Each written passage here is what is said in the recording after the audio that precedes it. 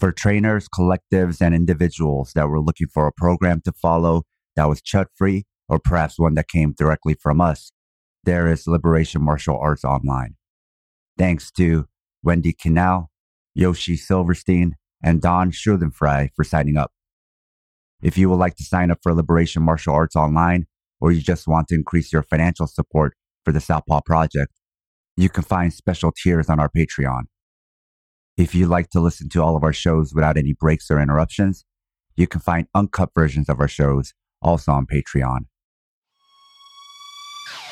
This is Sam. And this is Southpaw.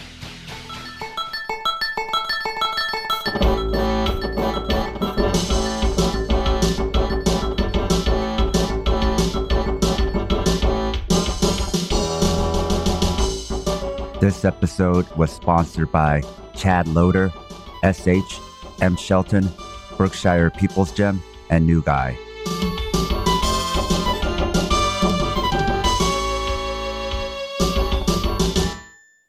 Just a heads up, since this is an episode about trauma, there will be discussion about sexual assault. Be advised. For this episode of Southpaw, we have Off the Zone. Thank you for being on the show. Thank you for having us. Thank you. To start off, can one of you tell us what Off the Zone is and what the significance of that name is? I think the significance of Off the Zone is that you are kind of out of your comfort zone. So you dare to do like a bit against the grain, but like in a way where you want to have positive impact on others. And what is the Off the Zone project? The Off the Zone project helps fellow martial arts coaches and athletes to become trauma-informed so that martial arts schools in general can become more trauma-informed, because many deal with mental health and many also go to martial arts for many reasons, either because of previous assault or bullying or because, want to be more confident. And then they meet coaches that do not understand that at all. They're maybe very skilled in that's what they teach, but do not understand that for some, they need a little bit different things. The work looks different before they also can train hard. And that's what Off the Zone teaches fellow martial artists. So let's start with introductions from both of you and how this all started. Sure. I'm Alex. I'm doing martial arts since I was a kid. I found a certificate where I was a yellow belt in judo with 6 years old. And around age 15, I started teaching traditional jiu-jitsu. And I met Loreen on the mat. We were both white belts, starting out in Brazilian jiu-jitsu. And by now we are married, and we have our own martial arts school in Munich. It's Team Loreen and Alex.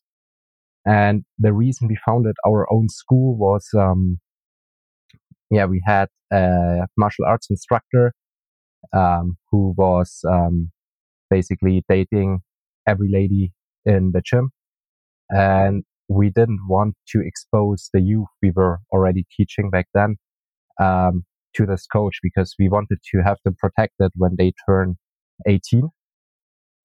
Because, who knows? We don't believe he would have done anything before that, but can never be sure. But especially, when they turn of age.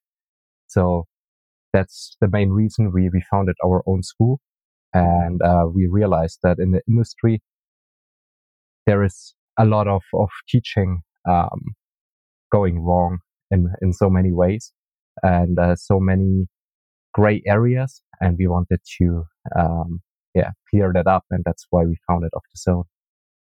And even waiting to the age of consent, right? If you knew them from childhood, that in itself is a problem, because there's the grooming involved and also like the power dynamic, even if you're an adult where it's the instructor. There's a lot going on there, right? There's absolutely a lot going on, because he was also definitely harassing me, that he wanted to be between my legs, which I always said no. And especially when Alex and I started dating, for him, it was kind of like a race who comes between my legs first, would really, asked me to go on his seminar tour with him, even though he still had an official kind of girlfriend. He even said like, "Oh, there's this team dinner," which wasn't true, but just to get me like off guard. I used to have my own massage kind of practice, so sometimes people came over and I would just like help them there. It was just like never awkward, and also with the other gender. But one time he kind of invited himself as well and started kissing me, and I kicked him out.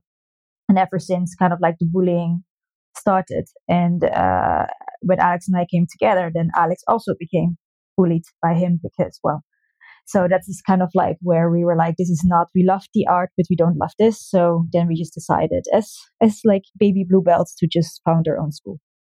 So it was a matter of almost survival. Like you were forced into starting your own thing and you had to do it at blue belts because ideally you don't want to start a school at blue belt. Nope.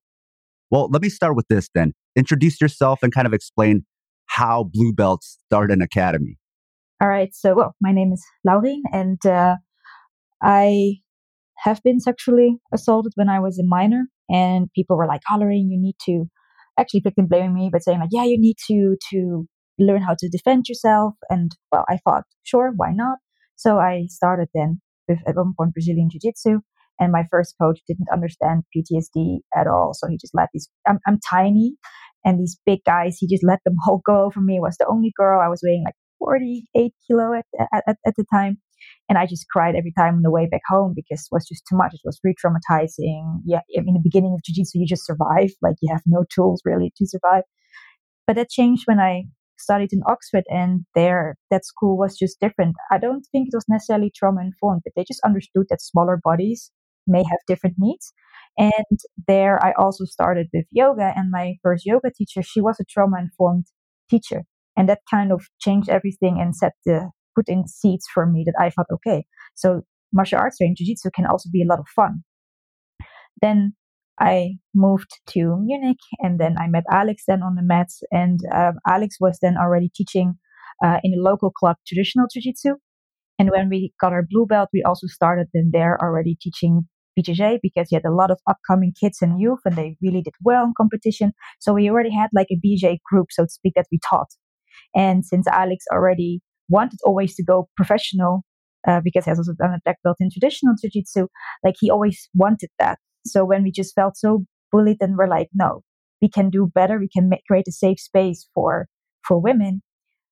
We as baby blue belts then decided to just take a leap of faith and just do it. What happens when you start a school as blue belts? You have to find kind of like a affiliation, somebody to sponsor your school, right? As far as like rankings and all that goes. So how does that work? So I'm originally from the Netherlands, and I started also in the Netherlands. And my brother is now current brown belt in the Netherlands. He was then purple belt, and he said like, why not talk to my head coaches? So we did. And so now our head coach is Kadu Francis. He's based in San Diego, Jiu-Jitsu Foundation. And he listened to our story and what we were looking for. And of course, also wrote with us. We visited. So it all worked out. He believed in what we stood for, and he also believed in our jiu-jitsu. So yeah, that's it took a while to find the right team for us and vice versa. But that's in short how we found our head coach. Tell me about, from your experience now that you're teaching and running this program, how common it is for female students to have had a similar experience as you with sexual harassment, whether it's from the instructor or from fellow students? I think, unfortunately, too often. Of course, I have to say now with Off the Zone, I get many more stories. So also because people sort me out. So I have to add this bias. But still, internationally, there are just so many that have so many stories that are very similar. Like there's like specific patterns that you just see time and time again. So unfortunately, it's more common than we would like. Also, how common is it to come to BJJ or martial arts in general after the trauma has happened? Because the way it's always framed is like, you come here to prevent this, but maybe that's not always the case. My experience is actually quite usually through self-defense courses that can either be BJJ related or like a bit more striking, but often they start with a self-defense course or self-defense training, and then like, okay, cool, I want to continue. But for many, it's still very hard. So what's a common scenario is that they get triggered, they either freeze or they start crying, and then they feel shame. So sometimes they then just get up, go into the locker room, men or kids as well, by the way, but we speak now about women. And there's no, the coach, nobody really knows what to do. Like when there's a physical injury, we usually know what to do. But we don't, most coaches don't when it's kind of, say, a mental first aid situation. And I think that's really what we need. The same when you talk about children on the spectrum, like there are also moments where they need something, right? And if you understand how that works and you can tailor to those needs, you create a very safe and fun training environment. It's often when you have someone who freezes during sparring, say someone is mount on them and the bottom person freezes, then it's often like, oh, toughen up, keep on fighting, you need to get out. But often people don't, like coaches don't take the pause and are like, okay, let's stop right here. Are you okay? What happened? Because especially when it's a new student that can have so many reasons this person froze. And I think, martial arts coaches in general are not aware that it's just not that this person is not tough enough, but that there might be much more behind it. So a lot of coaches and instructors are talking about prevention, not realizing that there's a lot of people already here who are coming here because they've already had trauma and they're just not recognizing it. Yes, plus they are also extremely vulnerable because, I mean, already going to a new school or starting something new is already super scary, regardless of whether you have trauma or not. It's a big step. And then when you have additional baggage, that's just really a lot of work. And then especially when you enter a school where coaches see the ladies as their personal dating pools, like they're already extremely vulnerable. So I know many stories where women start in martial art because they experience domestic violence. They are very vulnerable. They get groomed often then by coaches because, they're kind of easy targets, and then they end into the next cycle of abuse. That's like extremely common. It's really sad. And I think that we have to understand that, yes, there are also women that just love fighting and, there's nothing, they don't struggle with their mental health per se, but a lot of women do and are also therefore extremely vulnerable. So I think as a coach, you should be aware of that vulnerability. And we've been using this term, but could one of you define what grooming means? So grooming is when somebody, usually when there's a power imbalance, step by step works, manipulates another person into, in the end, doing what they want, or also in becoming dependent of them. So grooming can look like, say, I would start, that's kind of like, that's how I was groomed. Didn't work out, but how it started is like these little things, a little touch on the shoulder, always wanted to give me kisses, super happy to see me, asking how I was doing. Things that on its own do not necessarily look like very suspicious, but it's therefore also very hard to prove.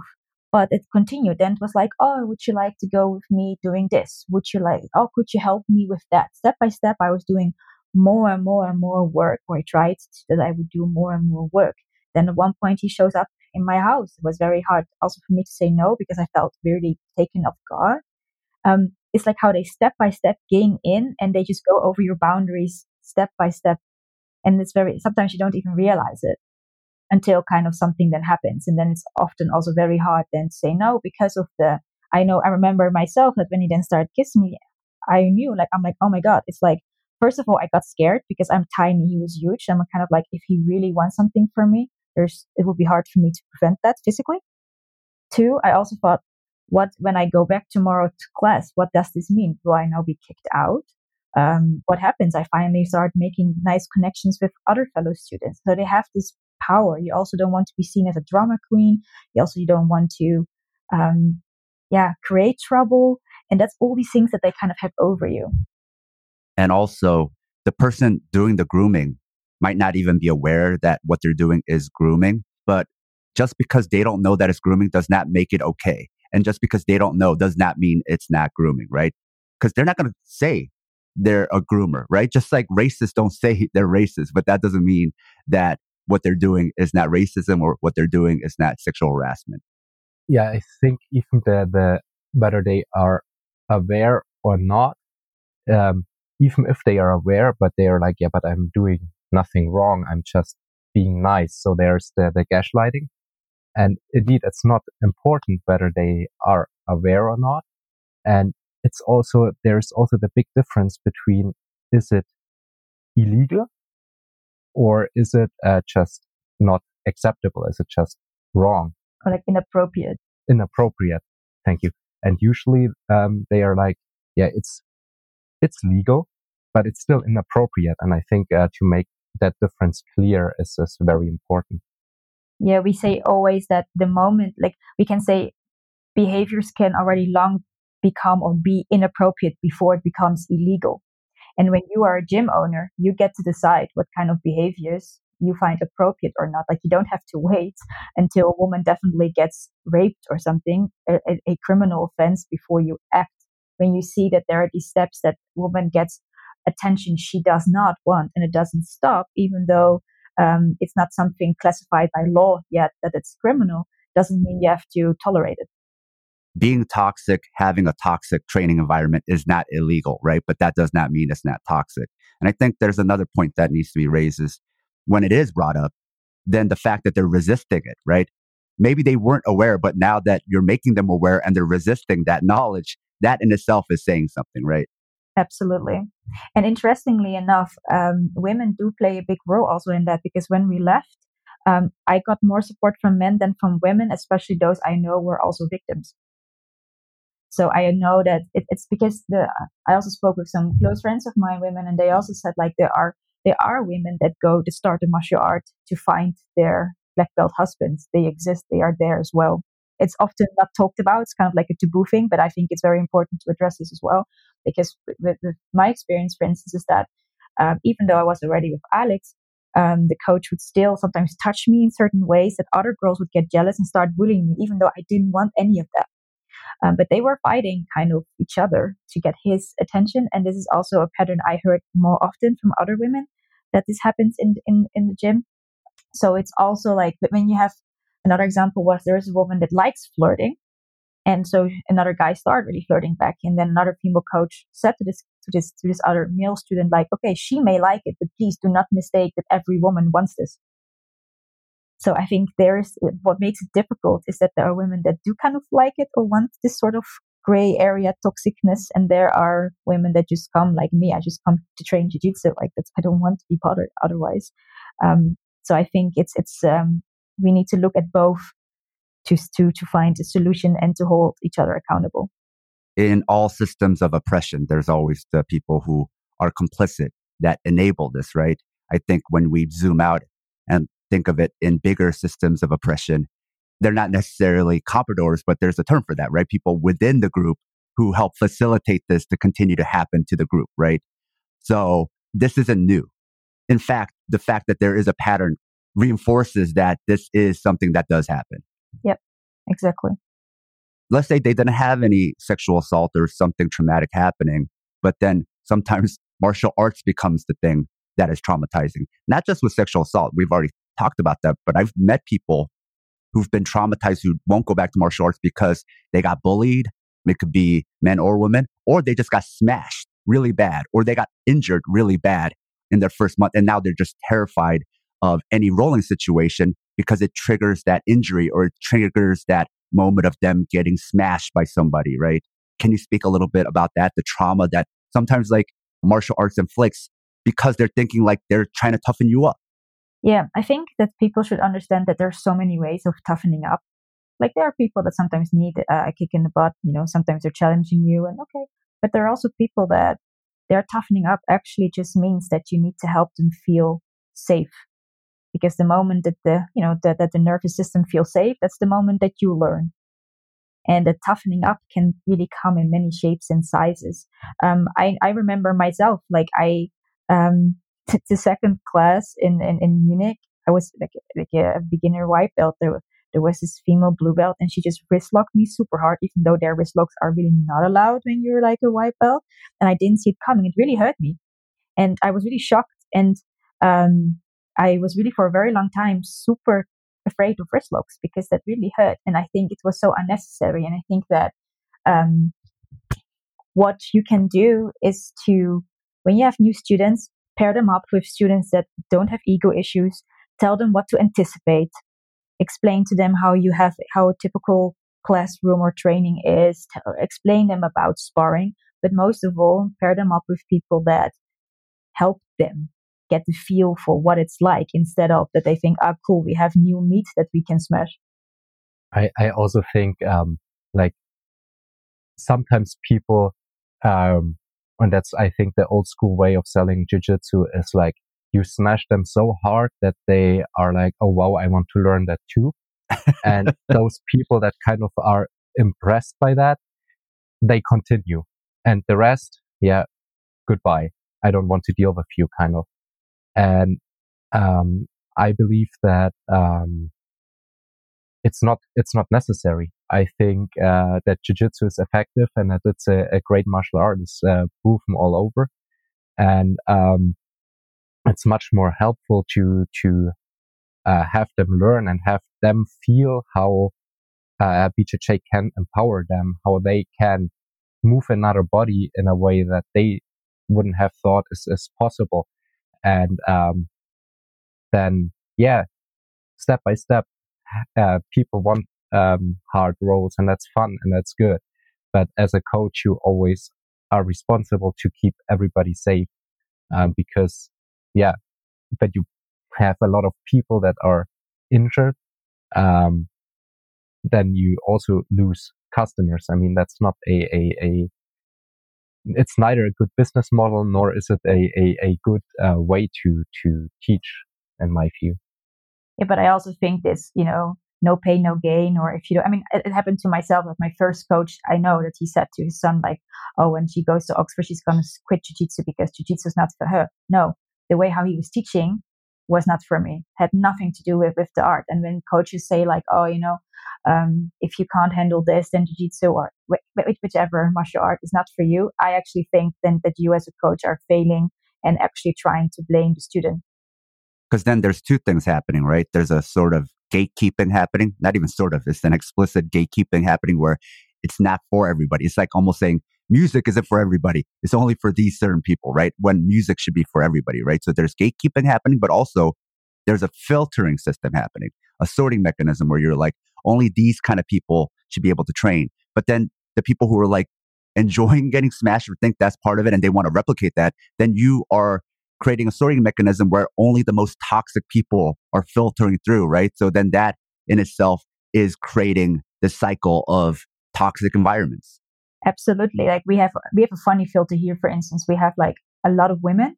So we're like 50-50, which is crazy for most martial arts schools because usually you only have a few women. And they're also small. So usually when we get new guys in and they roll with them and they get their butts kicked, either it always hurts their ego, but either they're like, wow, this works, I need to learn this, or they don't come back. So what I also notice that sometimes when I teach and coach, with sometimes new students have issues taking feedback from a female coach, then I also tell them, I said, well, if you have issues with that, then this school may not be the right school for you. Like I'm not blaming, I'm just honest. I said, like, if you think of what you want and what you're also searching for, and usually either they're like, yeah, this is stupid, yes, I want this, I come back, or you don't see them again. And I think that's also fine because then we also don't get the toxic types that I also don't want necessarily in my school. Yeah. Filtering isn't necessarily bad, but you want to filter out the toxic stuff, not filter in only the toxic stuff. Yes. You want to be conscious about who you filter and why. And I think same holds true about how you teach, to hook in where we were before. Like this repetitive cycle of smashing is also true for how people teach martial arts, because most people that teach, they copied just what their teacher taught, how their teacher taught, and they probably copied how their teacher taught, and so on. And many don't think about which exercise they do, why, and what's the outcome, and how you might be able to improve that. so that people learn in a more optimal way. Yeah, I think one of the main mottos of the zone is like train or teach the person in front of you. So instead of trying to push on them how we train or what we like to do, like what my AA game would be, we try to help them figure out what their jiu-jitsu looks like, what their striking looks like, how they can express their style. And and it's fun because in our school we have so many different styles. Whereas when we go to our head coach San Diego, you can really see that they have this specific style. Whereas us, they're free to explore. And then my husband can say more about optimal skill acquisition, how we do that. But it's really like we hardly teach techniques. We have games with constraints, and then they have to figure out their own details, their own ways how to hold an armbar position or how to finish an armbar, instead of us saying step by step how you could do that. A note to our loyal listeners: if you love the Southpaw Project, please support us and help us get paid for our labor by financially supporting us on Patreon. This will give you access to exclusive bonus content like early releases of Southpaw Deep Space Nine, break-free versions of our shows without interruptions like you're hearing now, Liberation Martial Arts Online, as well as our private chat group on Discord. You can also make one-time donations at Ko-Fi, or show your Southpaw solidarity by wearing our swag. You can find all pertinent links at southpawpod.com. Why do you think that's an optimal model? So basically, Lachlan Childs talked about optimal skill acquisition at the Leglock camp we were at in Belgium a year ago. And I was curious and I asked him some things, and he pointed me to Rob Gray. Rob Gray by now wrote a book, How We Learn to Move.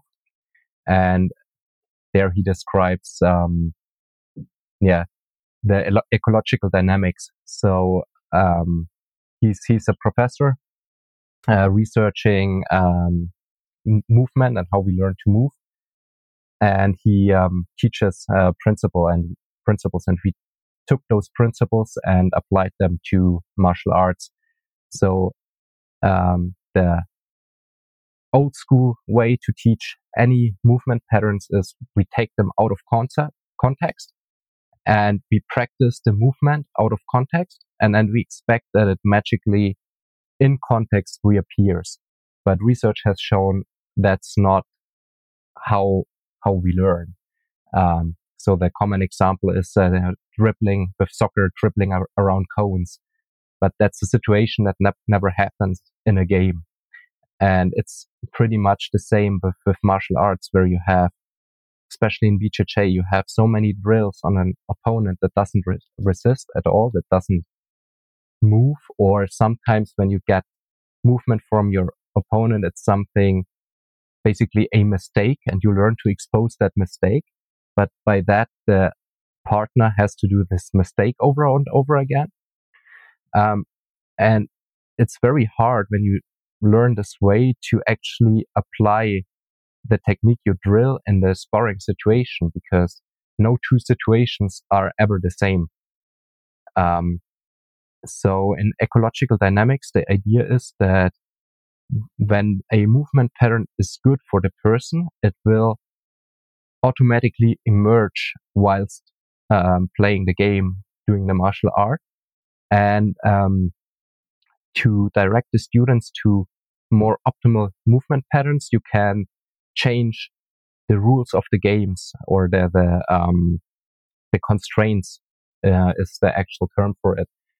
So, for example, you can limit what is allowed, or you can set the bar for goals lower. So, for example, when you teach a triangle choke, you could be like, okay, this is the position for the triangle choke.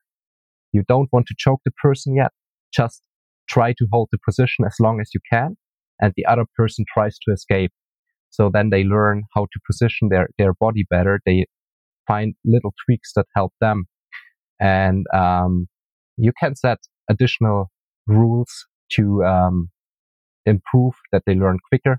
And the next step might be, okay, now you want to finish the triangle from a slightly open position, but you want to get the choke, or you start in close guard, mount, whatever, and you want to get to a triangle position.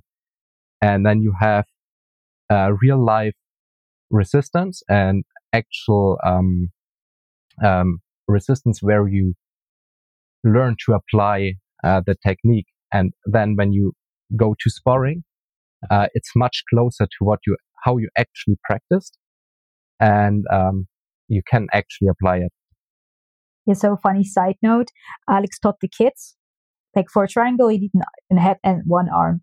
It's okay. They understood that. And then he said, okay, go play with your partner and show me what kind of entries can you think of. Well, it didn't take long before flying triangle started.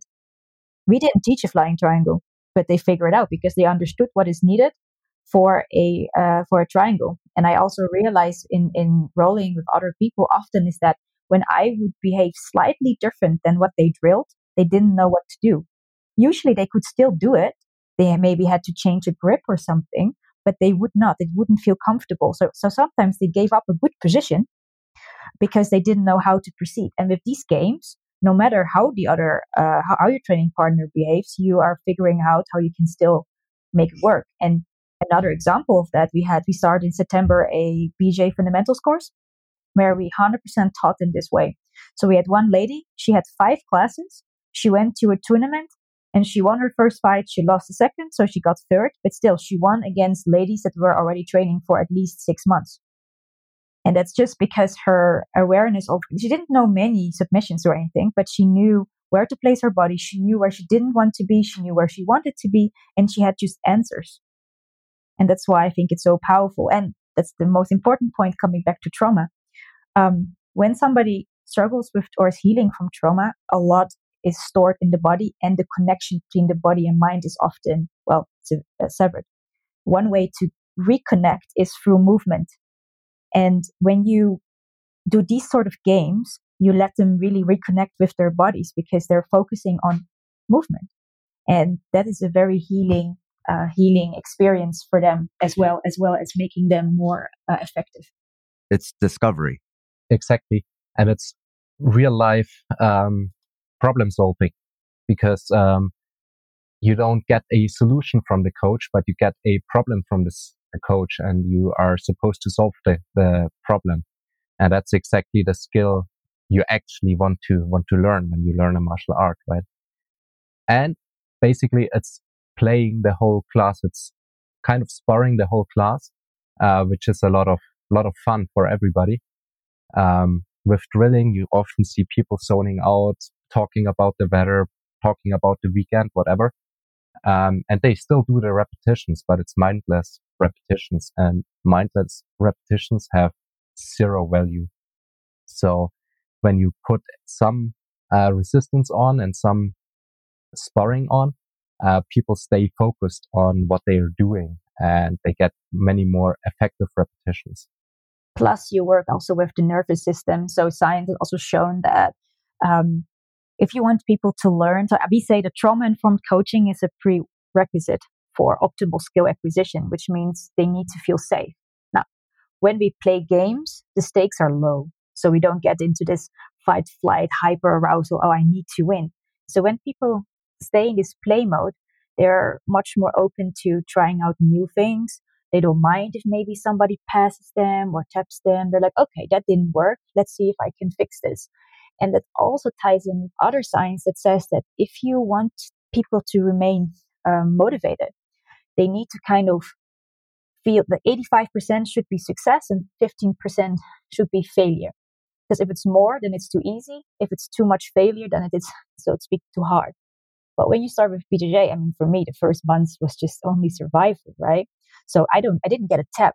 So we need to learn how to define success. Maybe maybe I could escape 2 times before I get tapped. That's success. Maybe I could make one sweep or something. You can kind of do games that also beginners still feel that they are improving, that they are successful, even though they will still get tapped like typewriters, but they realize, oh no, I am actually improving. And in doing that, that makes it, that keeps the nervous system relaxed, so the brain can learn more. And that helps a lot people also who have burnout or super stress or trauma, but also people that are super happy. Also, this will benefit them greatly. And there's something earlier you said about wrist locks, and I think is a point that we don't want to gloss over. Sometimes there's certain submissions, certain techniques that people got hurt from in the past. Like, let's say leg locks, right? A lot of people approach leg lock teaching like, oh, people are just afraid of it because they don't know it or they don't train it. It's like, no, there might be people who got hurt from it in the past. So it can't just be like the problem is lack of knowledge. You got to also approach it like the person in front of you. Why are they hesitant about leg locks or wrist locks? Like, figure it out, because maybe they got hurt in the past from it. And then you got to address that. You got to at least be cognizant of that. You can't just blame them. It's their ignorance is why they're scared. Exactly, which is again why play is so important. Because, like, for instance, I just have another example to make this point clear. We had Oktoberfest in September, October in Munich, and one of our ladies, she got assaulted there, and she does martial art, and she also felt horrible because she froze. She totally froze. That was her fight, flight.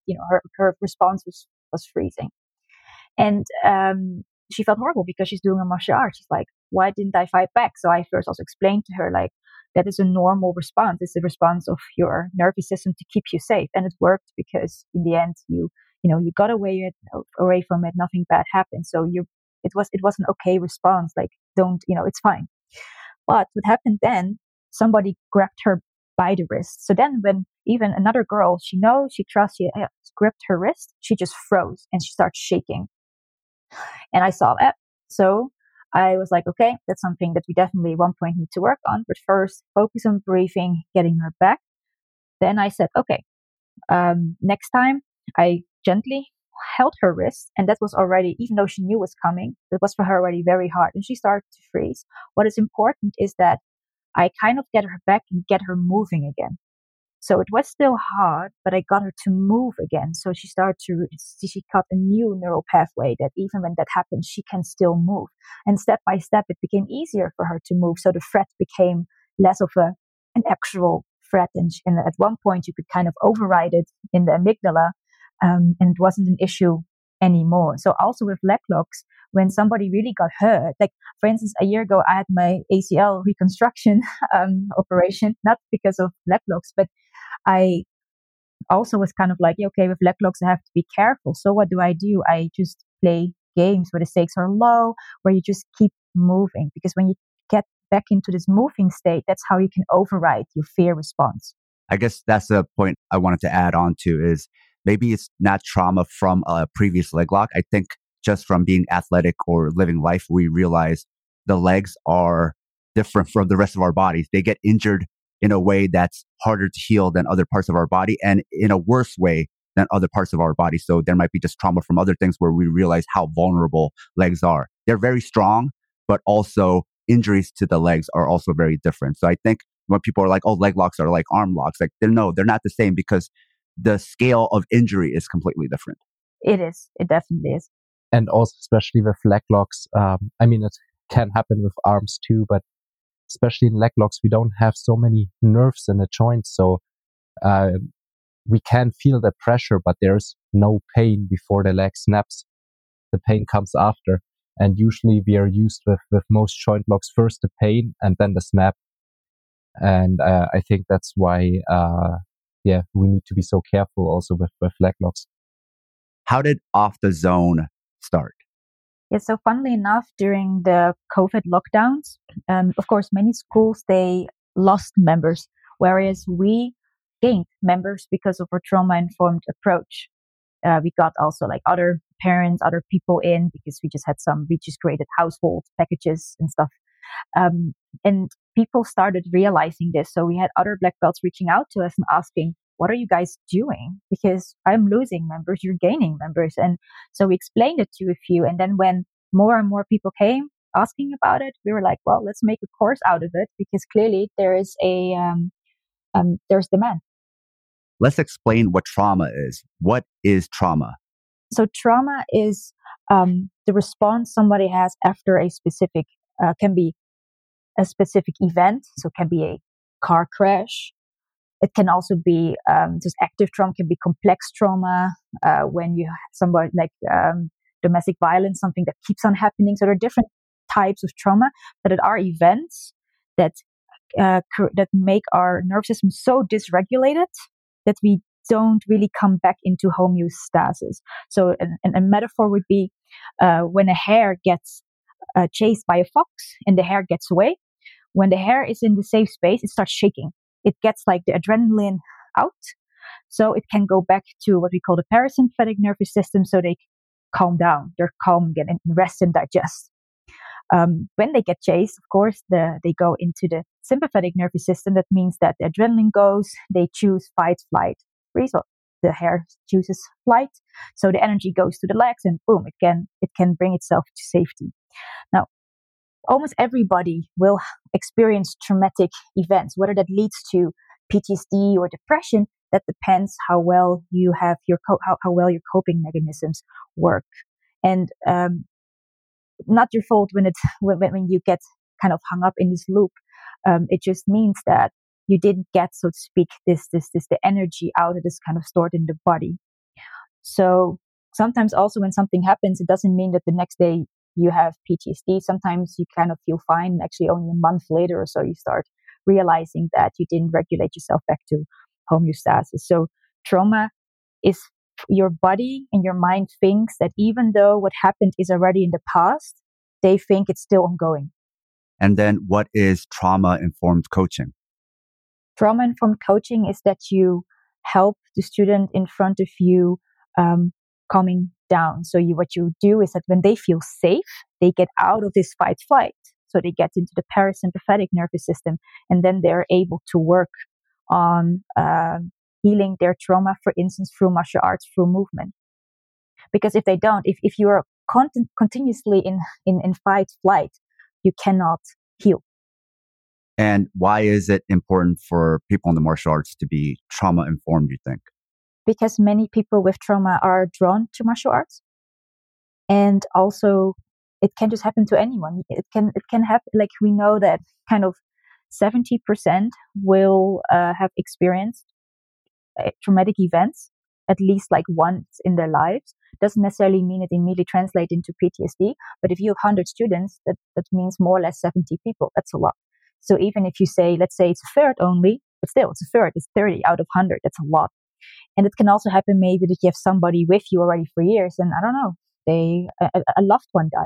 That can be traumatic, and can mean that suddenly they start lashing out, or they are impatient, or they just start to behave differently.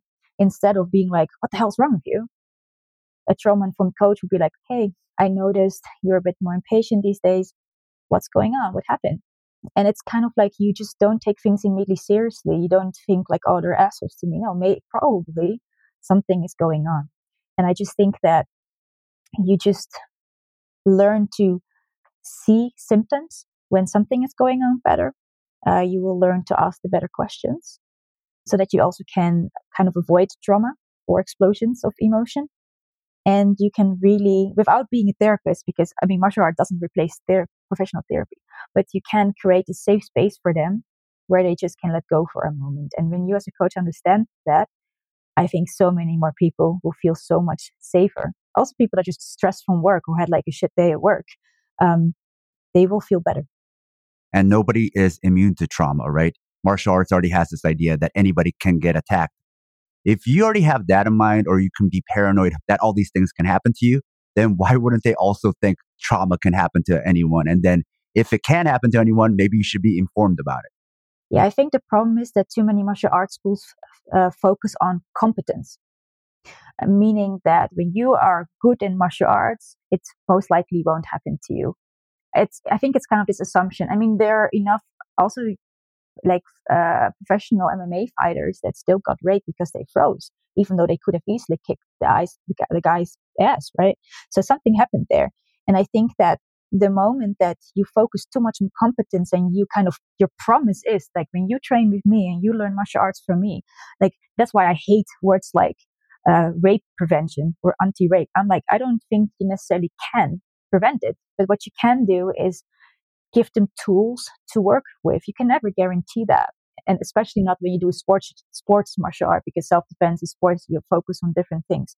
But yes, it's I think that when you focus too much on competence and then something does happen on the streets or maybe at home or at work, it doesn't even need to be physical.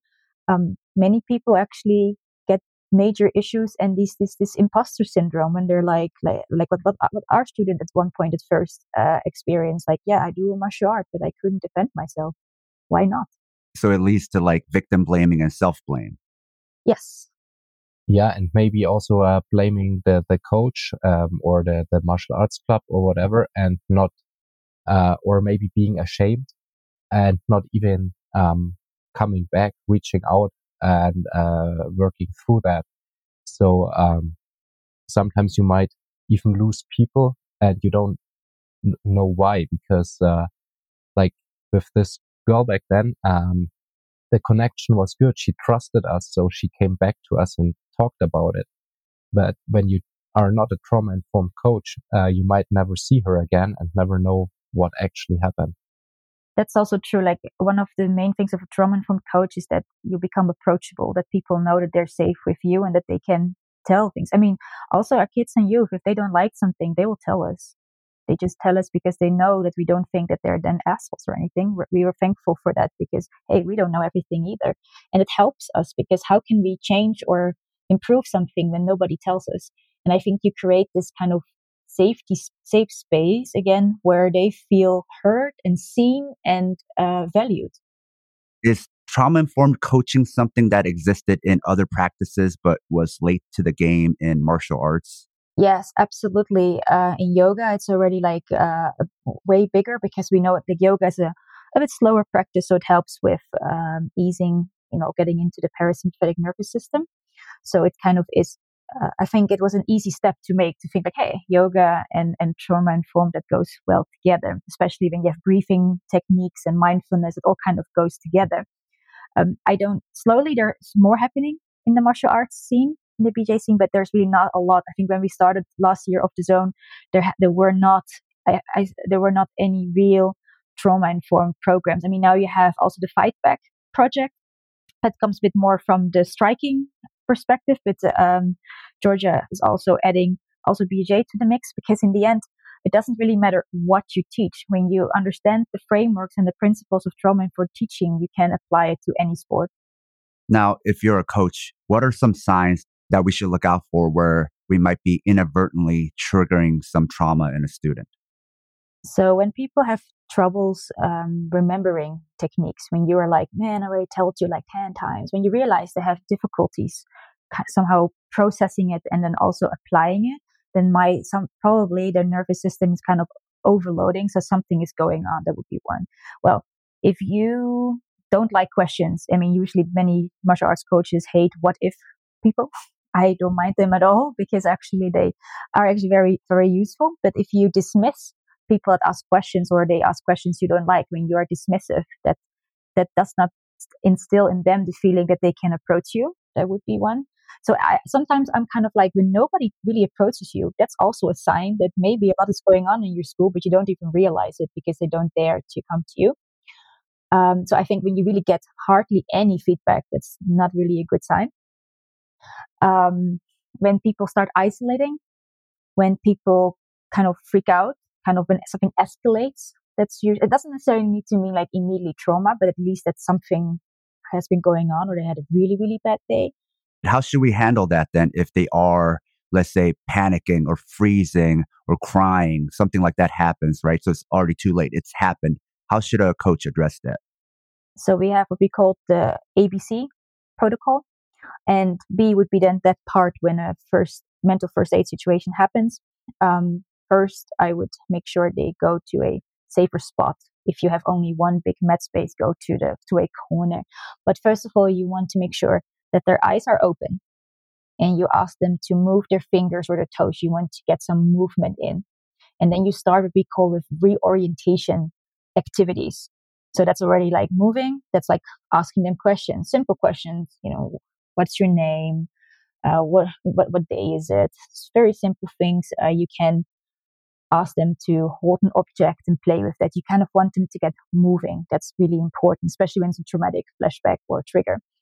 And then take it from there. If it's a panic attack, you want to start with breathing exercises to bring them back there. But if somebody has a traumatic trigger, breathing should come later, as you won't access them before. I think that's like the main point. And very important, do not touch them. We often have we want to comfort them, right? But you don't know where they are. Like, say, if you have, for instance, somebody who got, I don't know, also maybe a male student who got kicked and punched by a parent, I say something, touching them it's not a clever idea, because you don't know where they are. And also don't ask them what happened, because you might re-trigger them again back in. You want to interrupt their traumatic trigger in bringing them back to the present by asking questions. How does it feel? How does the gi feel? How does these things, like, tell me 5 things you can see, 4 things you can hear, 3 things you can touch, this sort of thing, to get them back into the present. So that natural response to touch people might be inadvertently making things worse. Yes. There's one other thing I think is worth mentioning, is something a previous guest had mentioned, Dr. Han Ren, and she talked about fawning, where sometimes that's a response to trauma that, again, we might not recognize. It might be somebody constantly apologizing for something they shouldn't apologize. And especially if they're the ones that had something happen to them, right? Or maybe they're being bullied or harassed, and it looks like they're being receptive to it. And there are people who are receptive to certain things, but sometimes maybe it's not that. Maybe they're just fawning because they're afraid.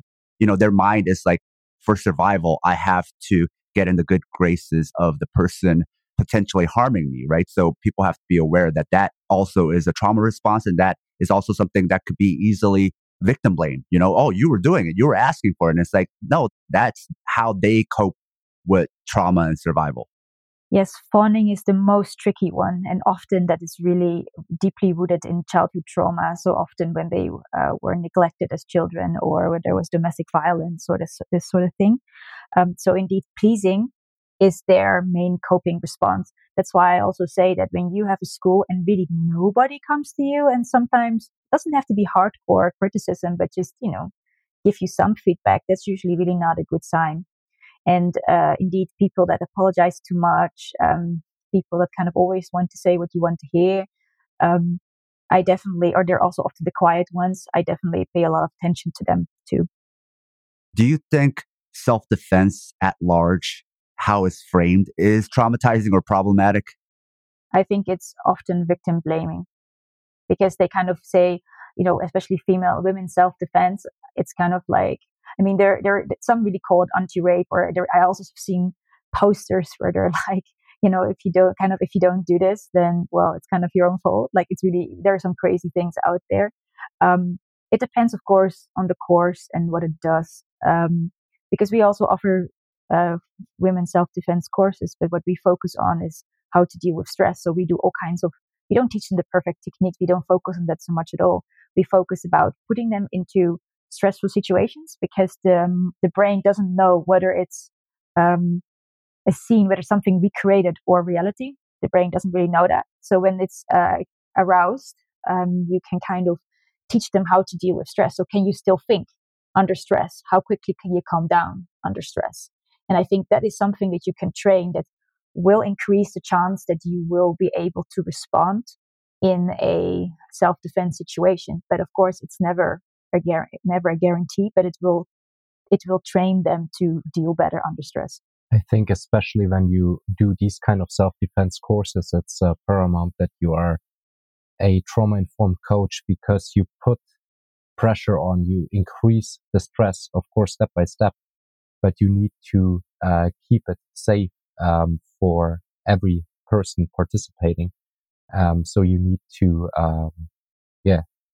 make them feel safe and build the connection first. Otherwise, it can indeed be very triggering and potentially traumatizing for the participants. there are many stories where, for instance, often, I don't know why, but often there are male instructors that are teaching female self-defense. And I'm like, you don't know what it's to be a woman. Like, why? Like, I mean, Alex is there too, because he's kind of like the good bad guy, but I'm the head coach. It's very clear what my role, it's very clear what Alex's role is. And I know stories of somebody who just like grabbed the wrist of a woman and said like, yeah, come out. And she could not. And for her, it was like so traumatic because she was like, oh my God, I cannot get out. I'm failing. And that was very hard. So I think it's also important to realize that everybody has a different window of tolerance. So when we do specific games with our ladies, also depending on the day, some weeks they are just, they can handle a bit more than other days, that you get sensitive to that, because some might give more than others. It just depends where they are at. So I think as a coach, it's important that you meet your students where they are at instead of expecting them to meet us where we are at. Now, how should we deal with people who roll too hard? I think this is a common thing, right? There's a bunch of things. Like you can, of course, talk to them directly. Or what we also do is that we give them a ball in their hand so they can just only use one hand. So there are always strategies. Like sometimes when I also sense that people are a bit escalating, I just give them a drinking break, or I start teaching a new technique, or I switch partners. Like, so you don't always have to directly kind of call them out. You can also kind of play around with these sort of things. So, but other things we also do is that when somebody's using a lot of strength, we just start singing a song, because often they're not even realizing it, right? But then they're panting like crazy, and their red is like as red as tomato. So that are ways to kind of make them realize, make them conscious of it, because most people don't want to do it on purpose. Sometimes they just don't know how. And instead of being angry with them, we have to help them step by step to teach them and to make them feel what is appropriate and what's not. I mean, look, it also depends who your partner is. Like a tiny person, male or female, doesn't matter. Giving all is maybe not the best way to go. Whereas when you go with somebody your size, you can of course give much more, but it takes time. But yeah, strategies, you can just give them an object in their hand so they have one hand less. Yeah, it's also when you see that as a coach, you see two people rolling that are not evenly matched and they are going extremely hard. You have to interrupt, but you don't, like, you can call them out directly. Sometimes that's maybe a good idea. Sometimes you can indeed have a drinking break and then talk to them, single them out later and ask them, hey, what was going on? Why did you roll so hard? Is everything all right? Or how did you perceive that roll? Maybe a more open question. And just take it from there. It's usually better to have open questions, and instead of leading ones, and see their reaction and figure it out. So actually using water breaks in a strategic way instead of just thinking of it as like a sign of weakness where we shouldn't get water breaks, or just using it as something like, okay, it's just time for a break. You could actually get something more productive out of this. Absolutely. It's about interrupting. I think this idea of toughening up by not drinking water is somehow faulty, because we need to be hydrated for our brain and body working properly. And training is all about developing our skills. So when we don't hydrate, our brain won't absorb what we are learning. So training might be not that effective. So I think it's very important to have drinking breaks. Now, what about those who have a lot of anxiety about rolling? How should a coach approach this, and how should the student with anxiety approach this? So I think the first thing, when you are a student and you know, like, oh, I have anxiety or PTSD, go to your coach, and if you know your triggers, tell them your triggers. You don't need to tell them what happened, but just like what may trigger, because it helps the coach a lot in keeping them safe. And also be open about with whom they feel comfortable rolling first. Because usually after a while, when they feel more comfortable, then they will also roll with more other people. Then the next thing is, of course, sparring games. So we have very simple games, like that you stand opposite each other, feet parallel. You have just your hand palms against each other, and you just try to trick each other in making a step, but you want to not do that. It's a balance thing, and you start to feel the body. it is actually already sparring in a way, because this objective is you want to make your partner to make a step. You want to trick them. The next step would be that you try to push each other out of a field. So you increase a little bit connection, bodily connection.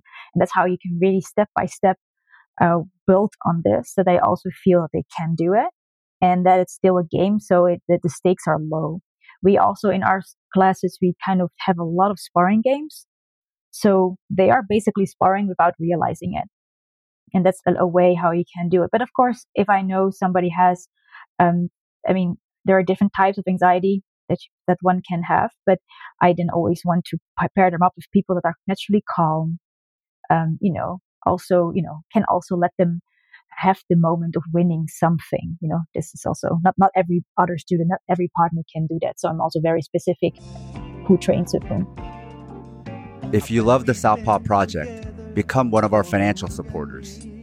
It'll help us supplement the cost of running this project, the incredible time and energy we put into it 7 days a week, and you'll be giving us some breathing room, not only to juggle Southpaw with our day jobs, but also to expand Southpaw into other areas.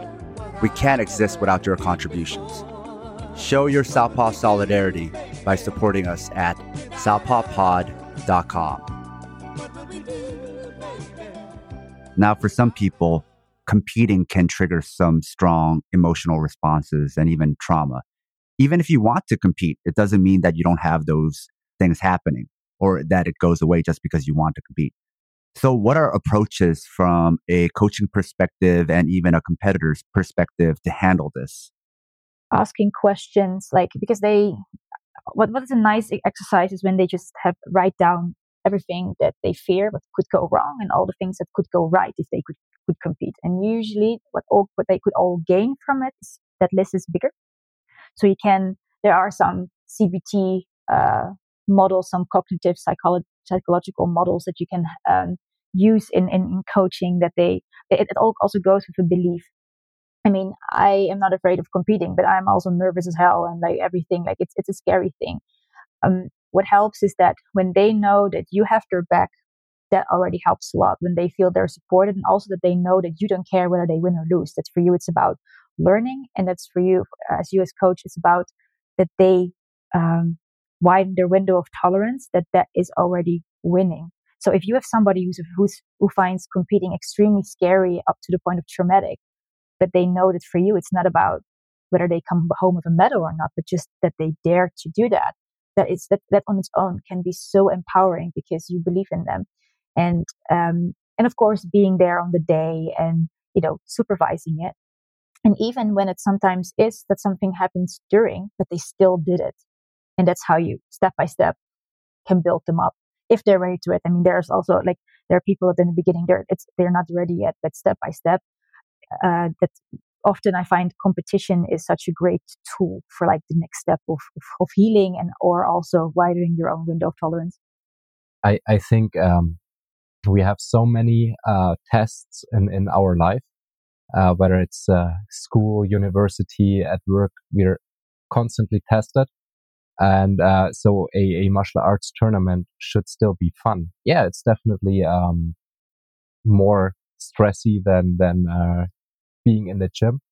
But I think we should take as much pressure off our students as we can as coaches. So indeed. But normalize it. Yeah. Normalize it. It's okay to feel nervous. It's okay to feel scared. It's okay that the moment you kind of have to go on a mess that you don't want to. Those feelings are okay and completely normal. When you normalize these things, they're like, okay, I'm not crazy. I'm not, weak. That's already so helpful. Do you think it also helps to replicate a competition, meaning with a student who does have that type of anxiety, especially performing in front of people, maybe have them do a role where the class watches? Exposure therapy can have many things. Depends, of course, what they find difficult, but that's always talk to the student. And if they feel safe with your students, then you could try these things. Yes, you can. They could also first go to a competition, not that they don't compete themselves yet, but that they just can feel what it's like. That they can watch, that they see what the referee does, what the people at the at the table do, these kind of things. You can also play that through in the gym, that they know what's happening around, when they should step on the mats, because in the beginning it's always like stepping on the mat, then the referee sends the person off again. Then they wave, but then the competitor doesn't realize that now he should go on the mat. So when you play these kind of things through, or are there for your student and talk them through, I think these kind of organizational things also help a lot. So they're not taken by surprise by anything.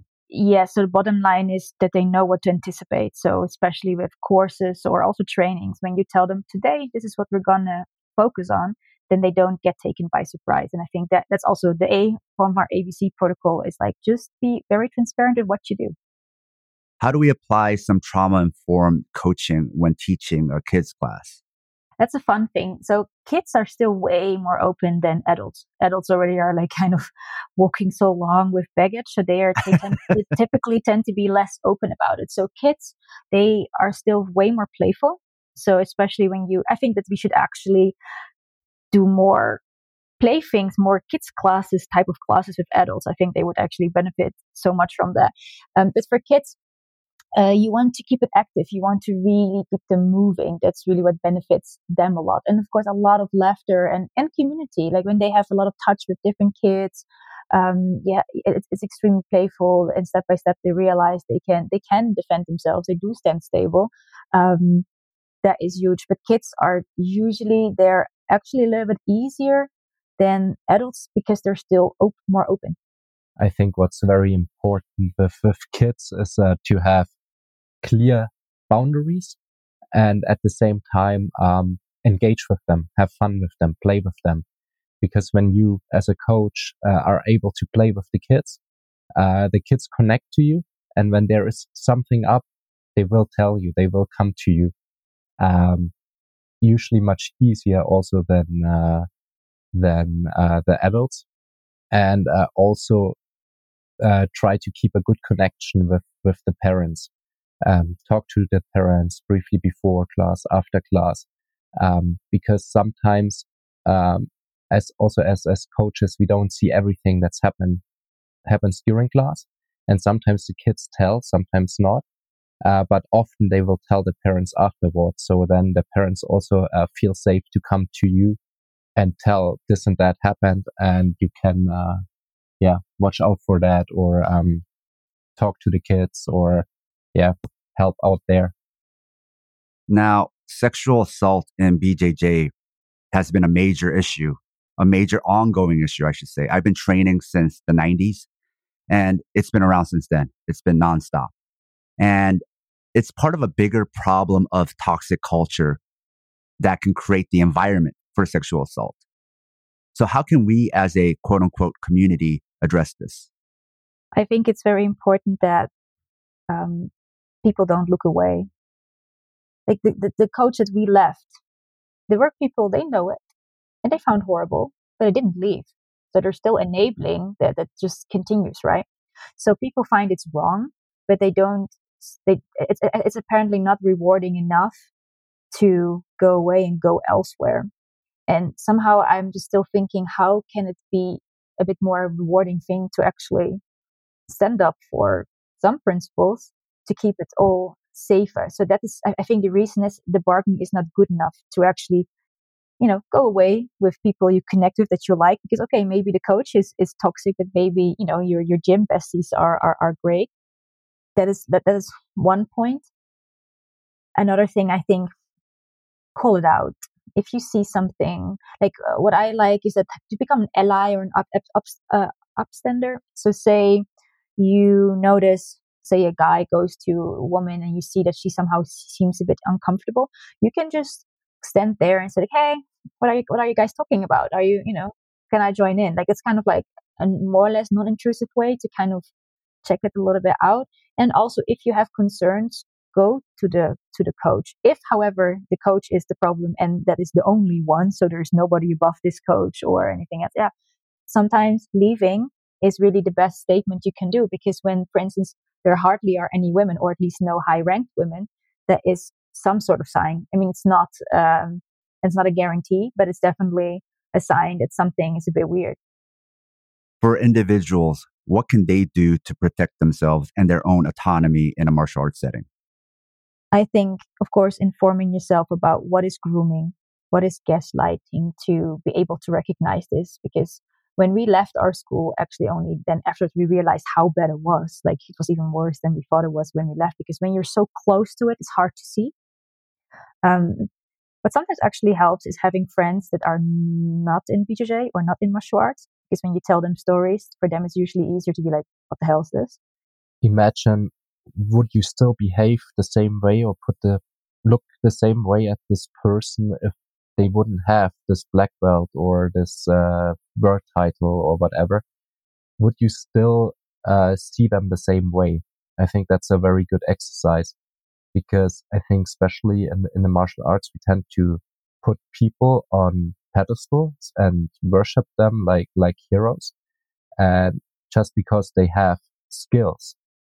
But those skills shouldn't give them the right to behave like in certain ways. So I think we should try to imagine, would I allow this person to talk to me like that if they wouldn't have that black belt, for example? Just exercise that in our minds, and I think that's often helpful. And also, what if it would have been your wife or your daughter or your sister? Would you also allow somebody treating that like a way? I think often, because it doesn't hurt us directly, we don't tend to care. But if we can indeed have these exercises where we try to imagine, what if it is actually somebody I'm connected to? Would I still be like that? Because, for instance, when we left, there was apparently another person. He had also a girlfriend, and then she, I think, also told him that this coach was trying something with her, and he immediately left. But he did that, I think, because it came literally close to home. And when this doesn't get close to home, they're like, oh yeah, well, it's unfortunate, but. So I think somehow we need to make them feel it, that what it would be like if they would be the ones on the receiving, and that they realize, I would not want this to happen to me either.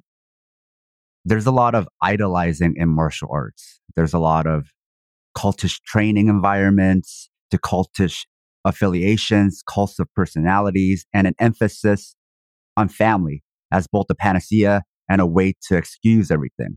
I think this is why it's so hard to leave, even when you know there's something wrong. Do you have any advice or thoughts about this? Yes, we even have a post about this, where I say like why I think it's completely wrong to market martial arts as a family, because often families are completely dysfunctional, and actually we see that it's completely dysfunctional. So why would you market your martial arts school actually as a dysfunctional family, where indeed a lot of abuse takes place, because it is happening in the school as well. So I think it's already showing that that is not working. I think many people want to belong somewhere, either because they don't like the biological families or this and that. But I'm kind of like, I am not the mother of my students. Like it's still a business. If they don't like it, they can leave. Like I think, of course, there is this gray scale, and I care about them, but I don't talk in familial terms, because we're not family. I'm there to teach them martial art in the safest and most effective way possible, and we have a lot of fun. That's what I want to do, but that has nothing to do with family. I agree regarding dysfunctional family from own experience, and yeah, I think it's important to have a good connection to the people, to have a friendly environment, safe environment that's not toxic, and therefore I also don't like to term it as martial arts family or something like that. You want boundaries. I want boundaries, yes. I think that's important even for us as participants. We have to think about boundaries. I think boundaries are super important because it's about safety, right? It's you set boundaries for training, like don't do wrist locks on beginners, for example, say a boundary, but also you need to set your personal boundaries. Like you're indeed not their parent or their child or whatever, and you cannot behave in that way. It's a promise you can't guarantee, because will you still consider them family when they just stop paying bills, but they still show up? Will you still see them as family? Or it's a promise you can't guarantee, and that's, I think, why it's also false advertising. Zero boundaries is a quick way to get to cults, and I think that is what cults want: is zero boundaries. They like to use the language of family, and just like grooming, the people creating a cult-like environment don't recognize this cult-like. They think those are good things, right? It's almost like people who get in a relationship and it's a codependent relationship. Those signs of codependency, they think those are good things. They think that's romance, right? So there is this kind of like romanticized, perverse way we think about what is healthy that has been normalized for a lot of reasons. I think media is part of that also. So just because the people don't recognize they're creating a cult does not mean it's not a cult. Exactly. Plus this toxic positivity. Like often it's like they don't want drama in the gym, but by ignoring it, you're just creating it, or it will explode way more. Like when you deal with that and address it right away, it can't fester like a wound. So often it's like, yeah, but I don't want drama. Or like often I know many stories that when a woman or somebody else did address a coach or gym owner, it was more like dismissed, like, don't create this problem right now. And we see this in the yoga world a lot as well, that we have these Facebook groups. There was one that I also left because I'm like, oh my God, this is like toxic as hell and cult, that anyone that just had some it was constructive criticism. It wasn't like, this is shit. It's like, no, really like good questions. It was like, why are you talking like this? Like, why are you, like, there was no space for some negativity. And I find like there's a sliding scale, right? I mean, maybe I did say something super bad, or I did do something that's like actually not okay. I think it's totally appropriate for them to share that negativity with me. When you are all like, no, we all have to be friendly in a family, positive, blah, blah. When that kind of happens, when you cannot talk about things, then you know it's already quite big on the road to becoming or already being a cult. Yeah, the problem isn't the messenger. The problem is the person or the event causing the problem. Yes, exactly. And often it's like people dismiss the message or the messenger or the victim telling the story because, oh, now you bring it up, so you make it my problem and I dislike you for making it my problem. Failing to look at actually the person who created that problem in the first place, which is neither the victim nor the messenger, but the one who was harassing or whatever they did. So yeah, I think that's a very big problem, that people look not further than their nose and blame it on the wrong person often. Plus, what I also think is a big one is what I often also hear is that then you tell somebody's story and then they're like, oh, but they were always nice to me. And I'm like, it has nothing to do with you. Like the fact that somebody's nice to you doesn't mean that person is nice to everyone. And I also think that people also really have to understand that even though you may have worked with somebody for 10 years, they can still do seriously inappropriate stuff. And even if it's super hard to have, sometimes you need to have the uncomfortable conversations. And if I am allowed to be frank, so many martial arts schools are like, oh, we're such alpha males and we're so awesome, ripped and all. They don't even dare to have a confrontational conversation. Like, how badass are you then when you can't even sit down with somebody and talk about some serious stuff? I'm sorry. I find that, I'm like, no, that's not. I think when you dare to have the difficult conversations, you keep your school safe. That is what true leadership is, regardless of how good, how many medals you bring home. That are two completely different things. Just because you're a good competitor doesn't always mean that you're a great coach. And leadership is then another aspect of it if you're the coach and the gym owner. So I think like if you think you're so badass, then when you realize there's some drama going to happen or happening in your gym, talk it out, solve it, nip it in the bud. I think there's an overarching pattern, right? Not just with schools, but schools are just replicating something that is happening in society. Yeah. These systems that constantly try to take the blame off of the culprit and put it on to everybody else, whether it's the victim, Maybe you're blaming your martial art for having failed you, or your teachers, or the messenger for bringing it up. Everybody, everything else other than the culprit, right? And I think that's something that we've been indoctrinated in and we replicate. And I think a lot of it also has to do with the systems of power who are in charge. You talk about even self defense. Why is it always like men teaching? And it's like, because teachers are in positions of power. That's usually men, usually white men, right? So taking the blame off of the culprit is also part of that, also part of patriarchy, or trying to find ways and embedding it, making it a feature of the system so that those people who are in power, men, don't get in trouble. Plus, in this society, I think we're so indoctrinated that making mistakes immediately mean you suck, like as a person. Like, I think so often what we achieve or what we do is so immediately connected with our identity, who we are, or who we think we are, what your society tells us who we are. So if you cannot make mistakes, or it's not a good thing, you don't dare to do it. And also, this is one thing we don't, in our marketing, we don't talk about, we teach your kids discipline. Because actually, if you think about it, in a regular martial arts school, that just means that the kid just does what you say and doesn't kind of challenge your authority.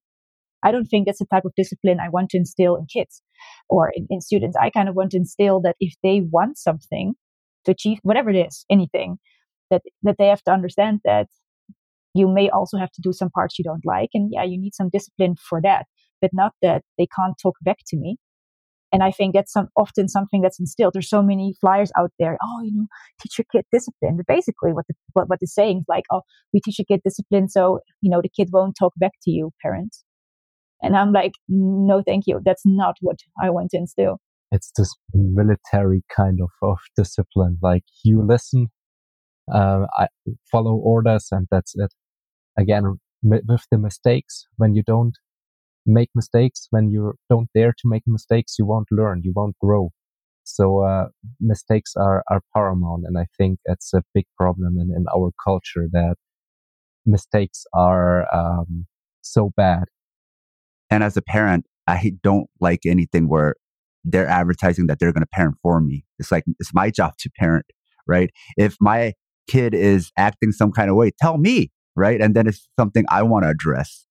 Leaving it to a stranger, I mean, again, it's just giving too much power. We need boundaries here. I want my kid to get something out of that class. I want them to actually, most of all, have fun. I don't want them to be the ones parenting my kid, because I spend a lot of time thinking about how I want to be a parent, right? So even from a parent's perspective, there's something wrong with that. Absolutely. We had one time we had these parents, they brought their kid, and this kid was everywhere. And then in the end, we got criticized because we didn't discipline the kid enough. Where also Alex then said, yeah, well, discipline, whatever, I mean, their definition of discipline starts at home, right? And also, if I can discipline a kid, but that kid is not going to want to come back, right? Because in the end, it's about fun, and that you, like I said, we have boundaries. We explain to them that basically we don't have many boundaries really, but we also explain to them the boundaries are there to keep everybody safe. It's not punishment. It's just about that we keep each other safe and therefore can train hard and have a lot of fun. And also, especially for kids, they totally understand that. They are like, oh yeah, that makes sense. Like, they don't feel punished or anything.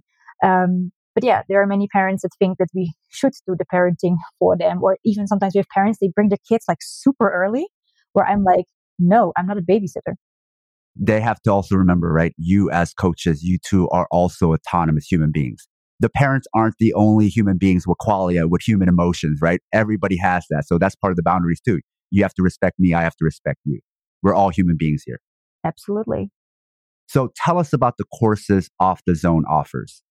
So we have our signature program that's called Thrive Drive. We launched that a few times a year. The next one will be in March 2023. It's a 6-week online program where we meet once a week. And it is, so a lot is pre-recorded video. So each week they can go through then the assigned week about what is trauma. We go very deep into the neurobiology of trauma and all that. But also about discovery, because if you know everything about trauma, but you don't know how to apply it, or when you don't look or you're not accessible yourself, it's kind of hard to apply it. So there actually a lot is inner work in this course. And then later also strategies about safeguarding, both physically and how can you create and maintain a safe space. So it's 6 weeks, but it's still like self-paced, so people can go through it on their own pace. There are always quizzes that you will have to do that I also can see like you're actually going through it. And in the group coaching calls, we usually have some guest speakers that are like professional or expert on a specific part. So we had also a trauma clinical psychologist. We had another therapist who is focused on autism and ADHD. So we always make sure we get people that can really dive deep into a specific aspect, so that we also create a directory. So when you enroll, you're enrolled for life. So every time we launch again, people can pop up again. And also maybe you'd never had anyone with PTSD before, but say a few months later, your first student comes, then they can go back in this directory and they can find all the courses or also all the group coaching calls where we dive deep into that. So I want this something that will help them, guide them, kind of along the way. And it also is there for every time we get more information out there. And then they have 2 one-on-one coaching calls, either Alex or with me, that we can really dive deep into their needs, their questions. So where can people find Off the Zone? So we are on Instagram, where we are called Off the Zone, and also the Off the Zone website, where you can learn about Drive. We also offer regular, one-on-one trauma-informed coaching. So like it's good for athletes who, for instance, want to go competition, but they feel that trauma or anxiety is hindering them. We work with them. And this is still in the making, but Alex is also working on Grit, which is a program really for coaches that deal with, that teach kids. So really to dive deep into kids' classes. Because you two also compete a lot and also have competitors, right? Yes. Yeah, we have also some youth that are multiple times German champions. It's kind of a fun thing. We're not a competitive gym by design, because it was not necessarily our focus. But since we compete a lot, and we always tell them like, it's about learning. You just go out there. We always say, when you have fun, then you already won. And somehow I think you show by example, because we go. So they're like, then we go too. So actually in the end, we ended up we were pretty competitive. As a parent, I've noticed that adults are very much like kids as well, because it's the brain. A brain is a brain, right? So to your point about adults should do a lot of kid-like games as well. To your point, right? It's just modeling. You model something, so even that leaves an impression on adults as well. Absolutely. I mean, like I am tiny, so I often fight, for instance, people that are 15 kilo heavier than me. So then we had this is one of my favorite stories. We had this kid, he was 6, and he's very small for his size. And he really got physically attacked, like at playgrounds, severely bullied. And he started then with us. And 1 year later, we went to this international tournament. And with his gi, he was only weighing like 20 kilos. And there was nobody in his weight class. So the next weight class would be fighting against two kids that were like 32 kilos, like kind of more than half of his weight heavier. And we were like, do you want this? And he's like, but you do it. You fight all the time people heavier than you. And so we're like, okay, let's do it. And he won. It was amazing. Like when he stood on the podium, like even though he stood at number 1, he was still smaller than his opponents. But like for him, that was such a boost, because they see it can be done.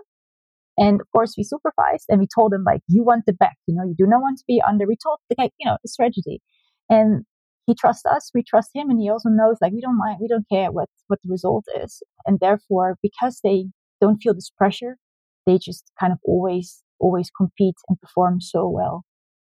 We covered a lot. If what you've heard on here sounds valuable to you, make sure you check out Off the Zone. I'll put all the links in the show notes. Thank you both for coming on the show. Thank you for having us. Thank you. If you like this episode and you like what we do, support us on Patreon. We also have the Liberation Martial Arts program if you want to train with us from wherever you are. There's lots of techniques, exercises, theory, pedagogy, and even political theory. You can find Liberation Martial Arts online, also on Patreon. You can find Southpaw merch at our store. You can find all pertinent links on the show notes. With all that said, thanks for listening. Southpaw.